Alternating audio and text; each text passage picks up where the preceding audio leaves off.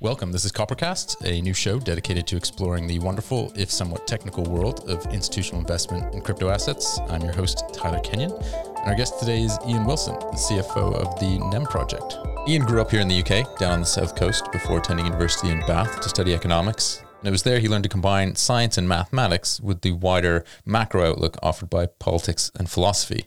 From there, he moved to London and joined the City, which for any of our international listeners effectively means he went into banking. First as a project manager with Reuters, helping to design some of the first digital trading systems in the early 90s, and later managing significant portfolios. He brings this experience to the world of Layer 1 protocols, and he joins us today to discuss tokenization writ large. Welcome, Ian. Hi, Tyler. Pleased to be here. In your show and tell segment, which if you haven't seen, please go to the Coppercast website or see it on our social channels like YouTube or Twitter, whatever. You talk about tokenizing the world and the predictions for how much value measured in world GDP or just assets, tradable assets, will be moved on chain in the next sort of 5 to 10 years, which by all accounts, in our circle seems doable. But what makes it seem likely to you? Yeah, I think there's a few reasons. I mean, I think really fundamentally there's underlying efficiencies to be had. I think there's a whole load of stuff about process, right? So is there a more efficient process? Does that mean we should do it? Not necessarily.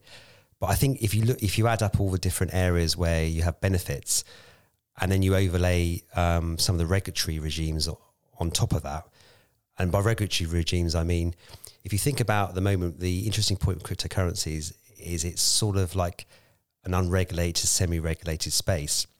If you look at tokenization, it is really about digitalization. Now, in all of these industries at the moment, effectively everything's being digitalized.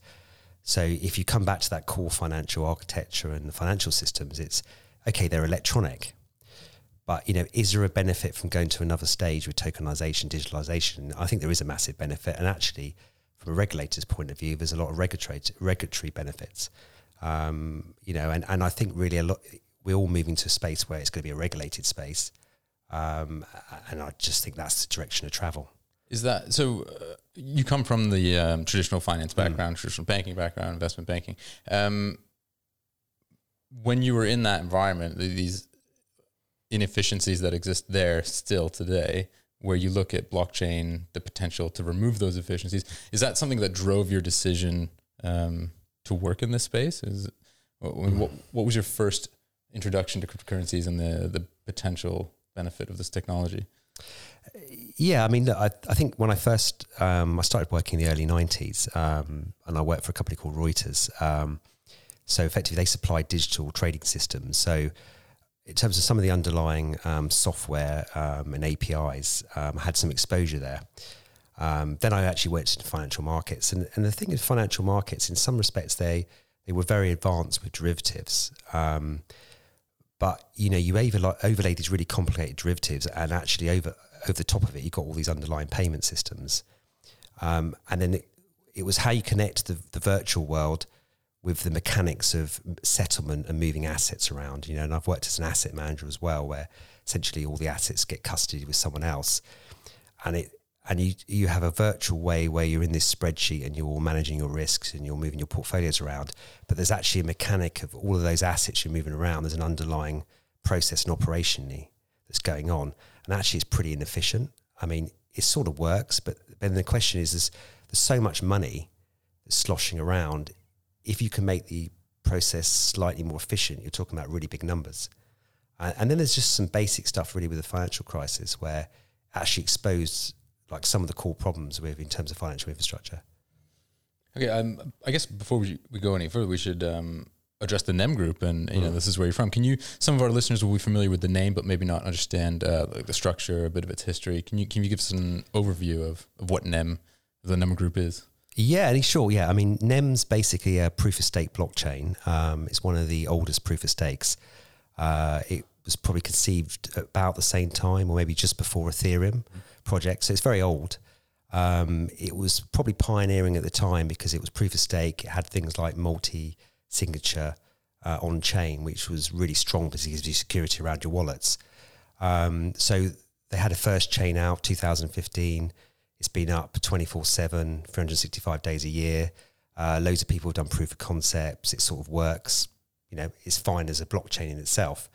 So really the core developers took a step back, took all the learnings from that initial go at their first chain, and effectively said, okay, right, how would we architecture a hybrid blockchain for enterprise? And that's basically what they built. It's probably taken them 2.5-3 years to do. And that's what Symbol's going to be. That's what Symbol is. So I guess the analogy is really, if you've got Microsoft Office, you press the button and it upgrades your version of your software. The thing about blockchain is it's fundamentally keeping a state of transaction and a history.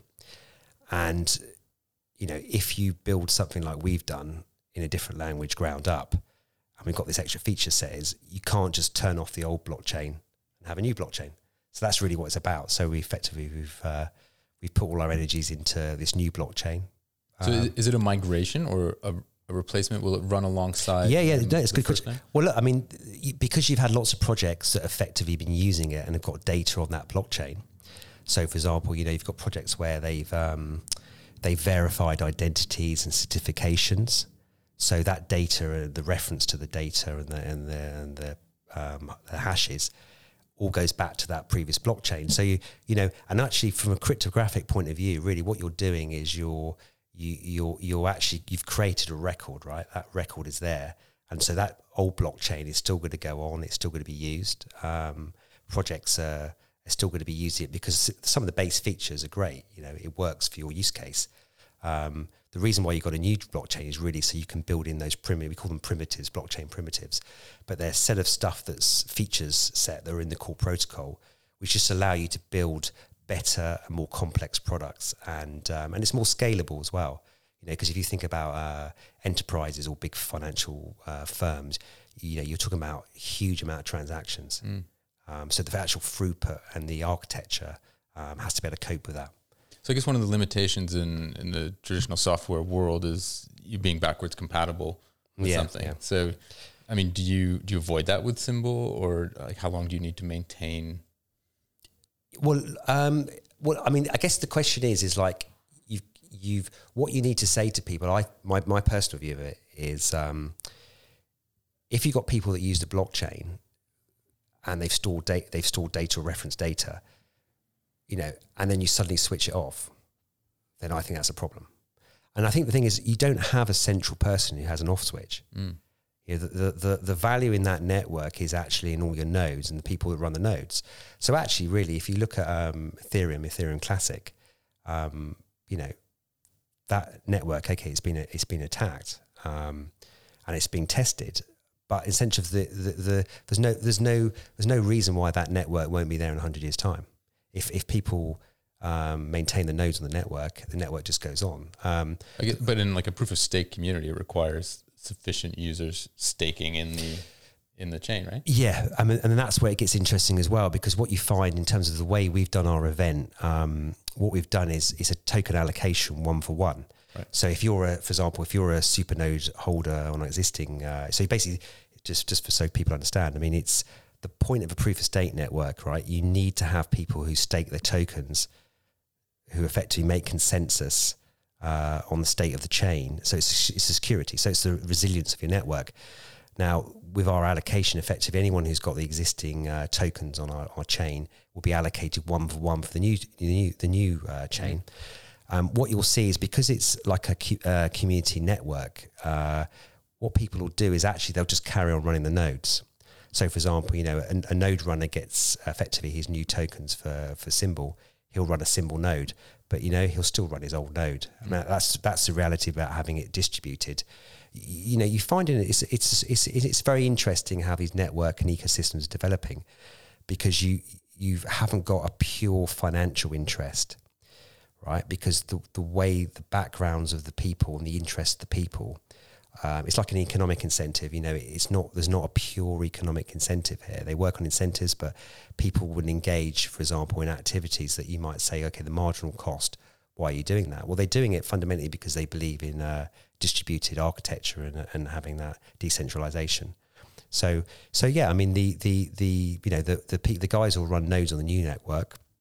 You probably we've had up to about 450 nodes that are running on the existing network. The reality is you're going to have people running nodes on the old network. And the interesting point is when you look at use cases, what you'll find by having a low transaction cost on the old network, there might be a load of use case where you'll drive transaction and nodes because it actually suits them to do it in a low cost way. So the NEM community, I mean, we've touched on NEM and the moving to Symbol, but there's more to the community than that, right? I mean, you came from the ventures arm of the NEM organization or project, right? Yeah. But how does that, like, what does that structure look like now? Are you still investing in projects? Yeah, no, totally. I mean, so just to say because my background had been I'd done some institutional managing pension fund assets and managing money, right? So I was used to working in an environment where it's regulated. You also have to do very strong due diligence, that because obviously you're safeguarding assets, right? So, you need to make sure people are going to get their pensions.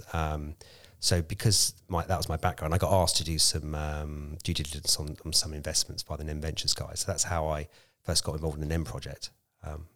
So I mean, it's I think the thing is, like for lots of these small projects or people's use cases, it's very early still, but what you do see is some really interesting ideas. How many projects were you involved in on the venture side? Do you still follow them? I still follow them. I still follow them, and it's really interesting. I had, for example, there's projects where we didn't fund because there wasn't enough alignment, because the venture projects have to be aligned with our ecosystem. So you met lots of people who had really interesting ideas, but there wasn't an alignment with our ecosystem. There's guys I still met and follow now who we didn't fund, but actually we're going to end up using their service because they developed their service. So, 18 months time, 2 years time, they've developed a product, and actually the product can fit in with some of the stuff we're doing. So yeah, I mean, it's how these ecosystems develop, because your ecosystem gets bigger because people join up to your network. And were a lot of the projects that were coming to the venture arm, were they sort of like applications that could be or would be built on top of NEM? Yeah. Most of the ideas, exactly. I mean, most of the ideas were, for example, there's a couple of interesting ones at the moment. For example, there's something that is called Track Good. So that was supply chain. So it's like the idea of like the origin of your product, right?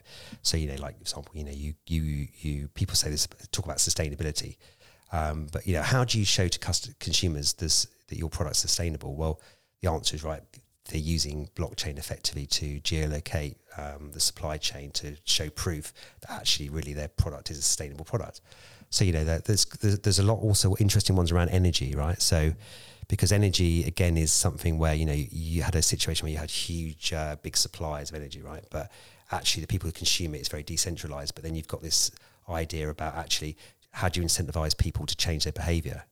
Because the real answer is we've got to work in a more sustainable way and change our energy use, right? So how do you incentivize that? So there's really stuff around smart metering, so there's, lots of the ideas, they're not necessarily excessively complicated, but they're very interesting when you look at networks and actually what you can do with them. So yeah, that is interesting. Do you think there's a blockchain application that will be the thing that seals the deal for everyone over the next 5 years, that just leads to mass adoption or mass acceptance that blockchain is the way we should organize our technologies in the future? Yeah, I mean, one thing I said in my introduction actually is I think the problem with a lot of people in the blockchain world is they just overly complicate the underlying technologies, and actually really you just have to think back to the users. And I think really it's, if the most obvious application is in the financial industry, right, in payments for blockchain, right?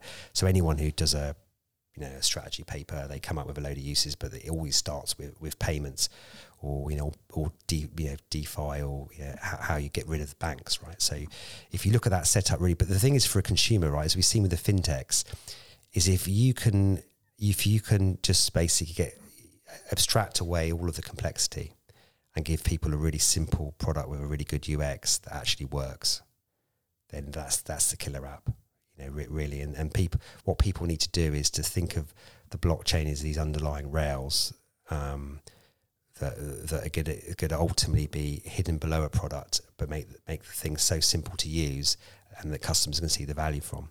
And I think really you're going to see that because, you know, you've sort of started to see that with the fintechs in banking. You know, if you go to Revolut, you know, I use Revolut.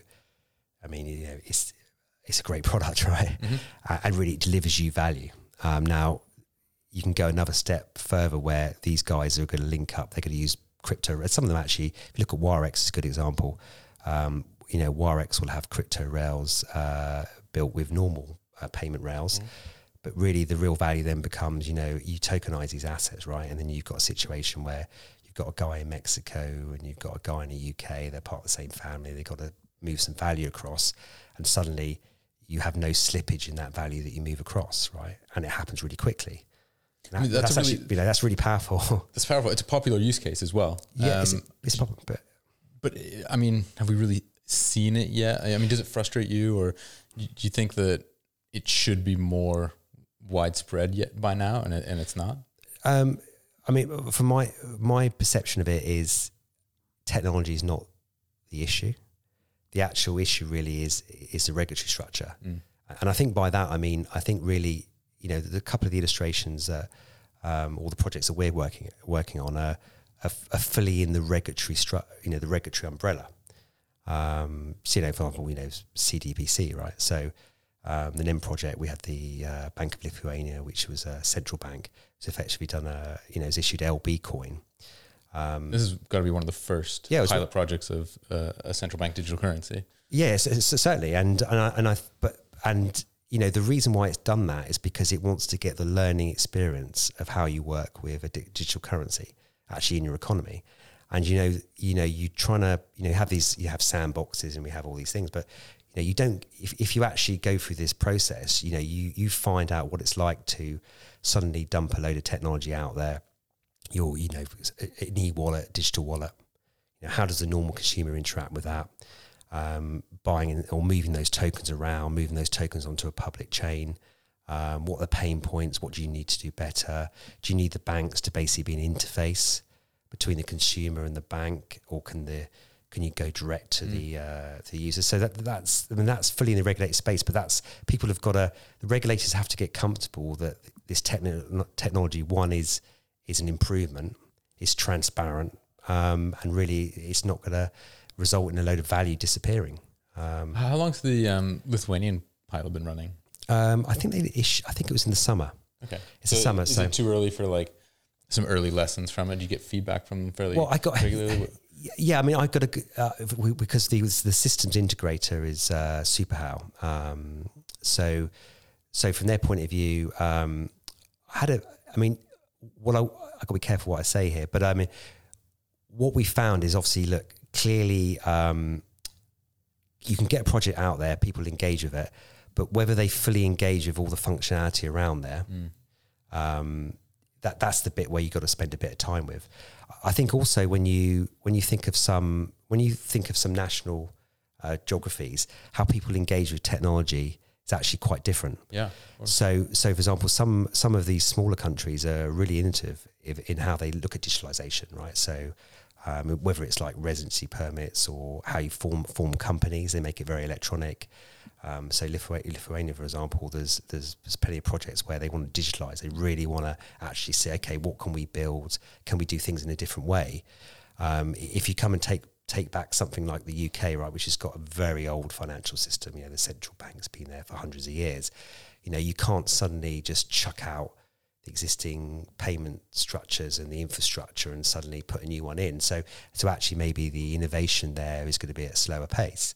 And, you know, and you have to watch what other people do. So what we've had is a number of inquiries from other countries.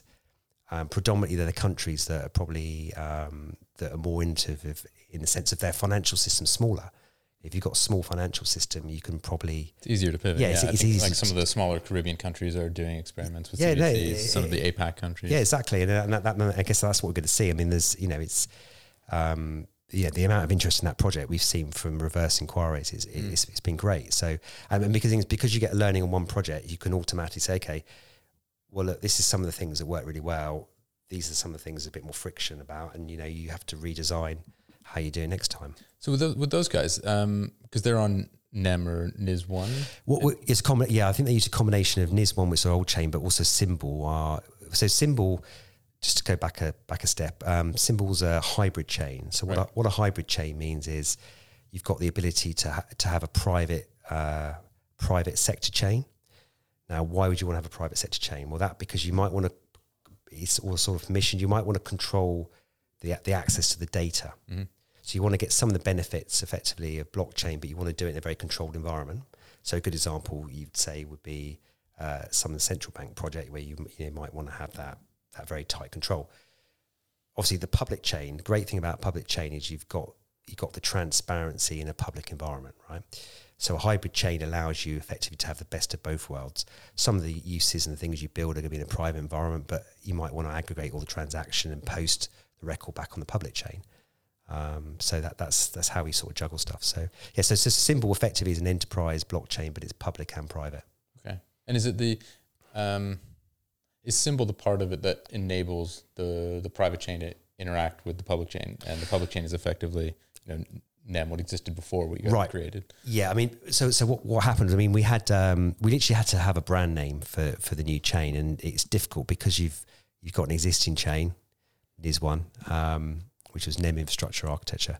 So Symbol was the name for the new blockchain. So it's more like it's more to distinguish the fact that you have two chains. Okay. That's the problem with dealing with marketing people like us. We have to name everything. One of the things that NEM, or the NIS1, the first chain, was known for was the security of it. I mean, it was never breached, for instance. There was one hack of an exchange, but that wasn't necessarily down to the protocol.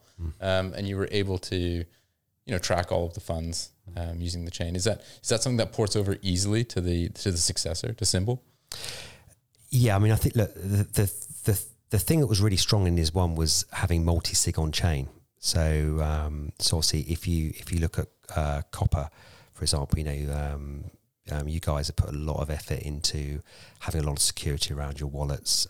If people are going to custody, reality is if you're managing third-party funds, you need to have an external custodian. Mm-hmm. So that's great with the security. The thing that was really good about NIS1 was we had multi-chain, or it was on-chain, and what that really means is baked into that protocol was you could effectively have an account which was controlled by other accounts, more than one account. So you could have like 3 out of 5 signatures to move any funds around. So what you got with that was zero chance of being hacked, right? So if you had 3 out of 5, you'd have to have the private keys from 3 different accounts stolen. The people could be in completely different places. The files aren't going to be in the same places. It's pretty tough to do. So that sort of works. It's very robust as a system. In terms of Symbol, really, all of the base level features that we had on NIS1, we brought over. There's other one was interesting is namespaces. So it's like an internet alias. So it's sort of like, like copper.com or something, the ability to actually, rather than have a really complicated address, right? You want something that's actually quite simple to recognize. So those features are all there. I think the other thing, that's really important with Symbol is, we just took another step forward. It was very easy to tokenize assets on NIS1. On the new chain, we just got more of a feature set that, again, in a regulated environment, if you're going to do security tokens or basically put a lot of assets on chain, you actually have to build in extra feature and to handle that, because the regulatory structure is not going to change. The regulatory structure for securities is there for a reason. So really, in terms of that, digitalization has got to cope with hitting that regulatory friction, like the KYC AML, really important. Locking tokens, periods where they're locked up, really important. Whitelist, controlling, whether someone's retail or someone's accredited investor, really important. So that having that functionality and be able to do that, is really important, and you need to have that natively within your chain. And there aren't many protocols that do. So I mean, there's obviously other people that are focused on this, and I think the other thing for the industry, if you fast forward 5 years, right, there's going to be common standards.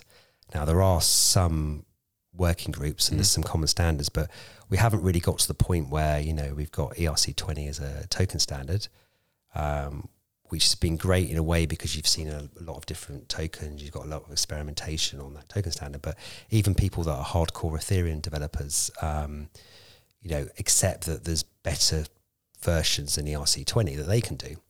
So, and certainly the security tokens is a completely different level at all, because it's more like a non-fungible token rather than a fungible token. So, that's what we're going to get there eventually, where everyone's going to say, look. What do you think will be the next standard that comes out, or is just widely adopted? Do you think it'll be around CBDCs, for example? Or? I just think there'll be the point we're going to get to is where there's interoperability, in the sense of, I think you're just going to be able to move tokens across the chains. This is why I think there's going to be a multi-blockchain world, right? I don't think there's going to be one network that rules the world. I think the reality is you're going to have you're actually going to probably have the existing payment rails, like Visa networks or whatever. But they're going to connect up with the crypto networks. So I won't call them crypto networks, like the blockchain networks. And then effectively you're going to have some networks that are really good for certain use cases, and then other networks that are really good for other use cases. And I don't think you're going to get a situation where, you're going to get one network, because there's not going to be a perfect network. Do you think this interoperability sort of makes the argument for DeFi, which is this year's sort of, catchphrase, flash word? Yeah. I think the value of DeFi has been the experimentation, right? And also it's sort of proved a little bit that you don't need the centralized entities in terms of the exchanges, 100%, right? So if you think about really, like self-custody of assets, right? And it's sort of, that's for a security point of view, that's sort of really important if you can do it in a safe way. If you think about the idea of DEXs, decentralized exchanges, actually with self-custody, it's really quite interesting. It's quite different to how the regulated markets at the moment are structured. But I suppose in some ways, we've got dark pools or exchanges that are quite different. Do you think it's too different from the way things work now, that it's almost too difficult for regulators to build a framework for it, to incorporate it, and it's easier just to say, no, you can't do that anymore? I think there's a few things that anyone working in digital assets has to. Well, I think anyone in digital assets should basically either listen to regulators or actually read the rule books, right? So there's a few things I think are really important around KYC, AML, right? That's which is the base level, right? So, but I also think like this. Here's a really good example. So I'd say securities is probably one of the most regulated spaces, right? Out of any of these asset classes. So one of the companies we've just integrated, NEM symbol, has been Propine, which is a Singaporean securities token exchange. Now, what's interesting about them, they came straight out of the Singapore regulators sandbox.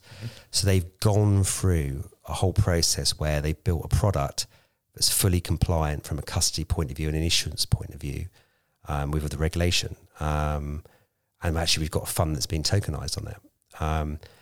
And that's a really good example. Okay, it's a highly regulated space, but the regulator's been prepared to open up a sandbox and pull a company through that and allow a company to build a product that's fully compliant.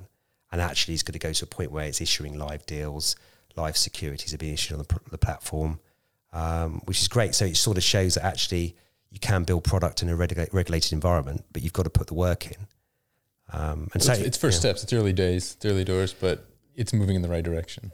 Yeah, I think the some of the regulatory stuff is been really good lately. I think there's some really topical stuff going on. Well, it's been really interesting. I think the biggest thing about Libra was it actually forced regulators to really think about what was going on with stable coins. And so suddenly, they're having a really good look at stable coins. Then they're thinking about digital currency because they're realizing, digital euro, because it's about digitalization. So Europe doesn't want to be left behind. So hence all the digital euro paper that got leaked is out there. You're talking about a digital dollar. Okay, we're not going to have a digital dollar before some of the other major currencies. But the fact is, at least the latest stuff out of the regulators in the States is really interesting, where they're talking about the value of blockchain networks, the value of having, decentralization, not having situations where, a bank blows up and nearly brings down the whole financial system. So people are actually talking about benefits of these networks. So I think it's really good. I mean, I think you just got to be.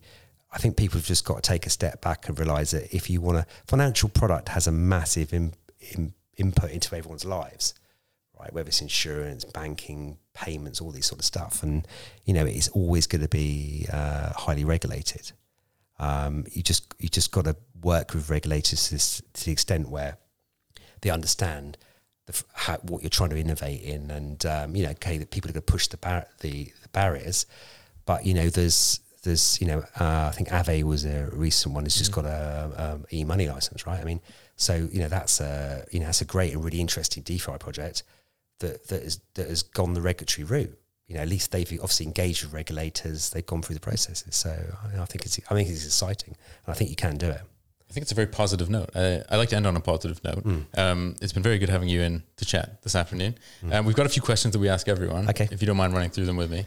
Where do you see the crypto industry in 1 year versus 10 years? I think again, we're sort of an adoption curve. So it's that S curve. So basically it seems too slow for a lot of people. But the acceleration is really going to happen. So yeah, basically it's massive in 10 years. It's going to really surprise people. But for a lot of us in the industry in 12 months, we're probably thinking, it's not going fast enough. Yeah. I think that every day. Yeah, if you could change one thing about our industry, what would you change? I think maybe some of the hype. I think one of the things that was really good about having a sort of bear market, where there were a chunk of people that basically just built product, and actually, our guys, the core developers, right, who as far as I can see, work 7 days a week, 12 hours a day, building this product, and they just got on with doing that. Yeah. And in a way, they're immune to that hype. They just build. Yeah. And I think that's the thing about the product now. There's a load of stuff that's really good that's been built. Okay, that makes sense. In your own life, what is one piece of technology you couldn't live without? I think my children's video games, because there'll be a problem in the house if they didn't get access. Oh, I thought you meant when they go to sleep, you get to play with them. Well, I like to, although they don't want to go to sleep very often. What does your weekend look like? What do you do when you get time off? Yeah, well, I live in the country, right? The middle of the country is really rural, so sort of walk the dog, do the sports with the children and stuff. They play a lot of sports, so watch them do sports. I like to say I run around with them as well, but actually they're way too fast for me now. So, yeah. This sounds very wholesome, though. I like this. Let's move to the country. Yeah, it's a different lifestyle. It's nice to have a break from London, to the sort of. Otherwise, this stuff with technology stuff is just 24/7. Yeah, it's hard to turn off, I guess. Do you have a movie that you could watch over and over again and never get tired of it? Yeah,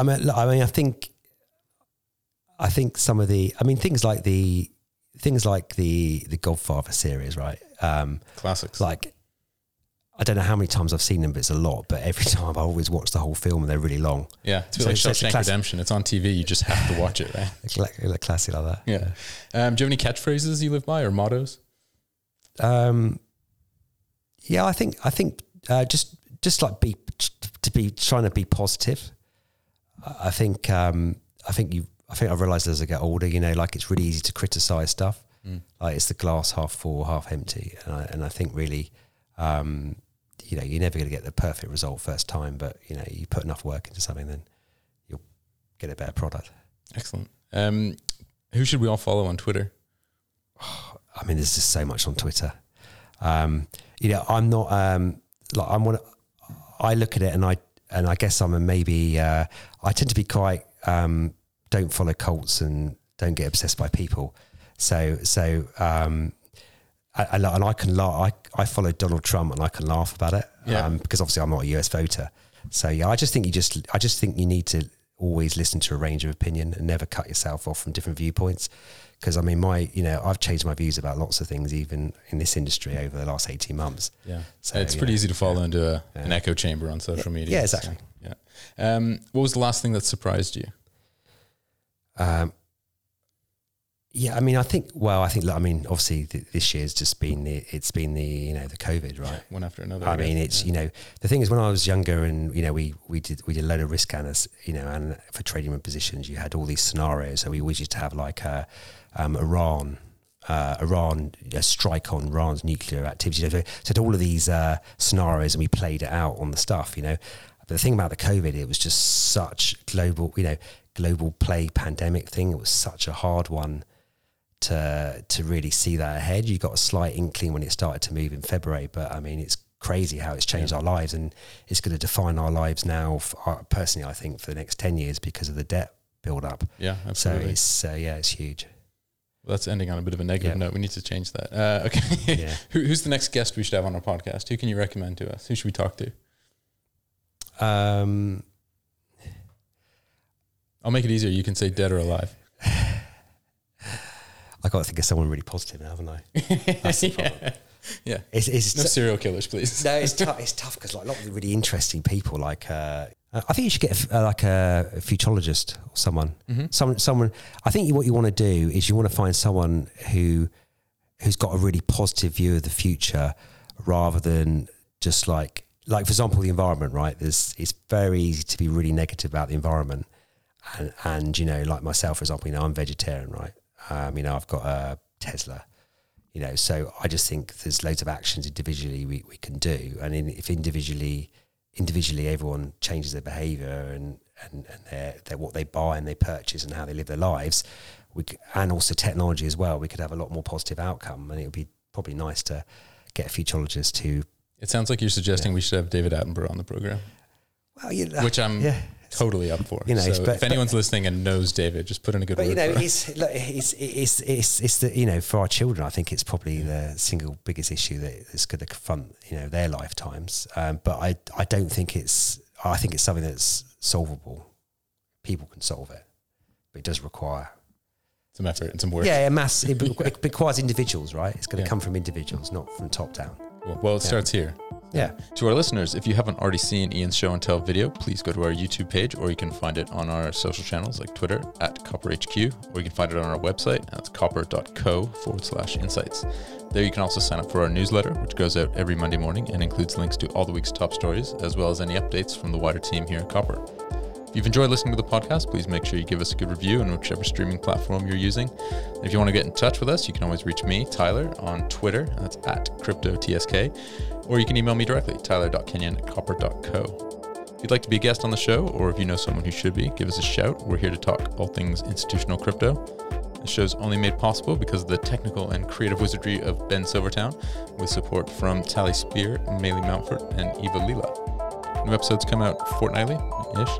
And in the meantime, stay safe.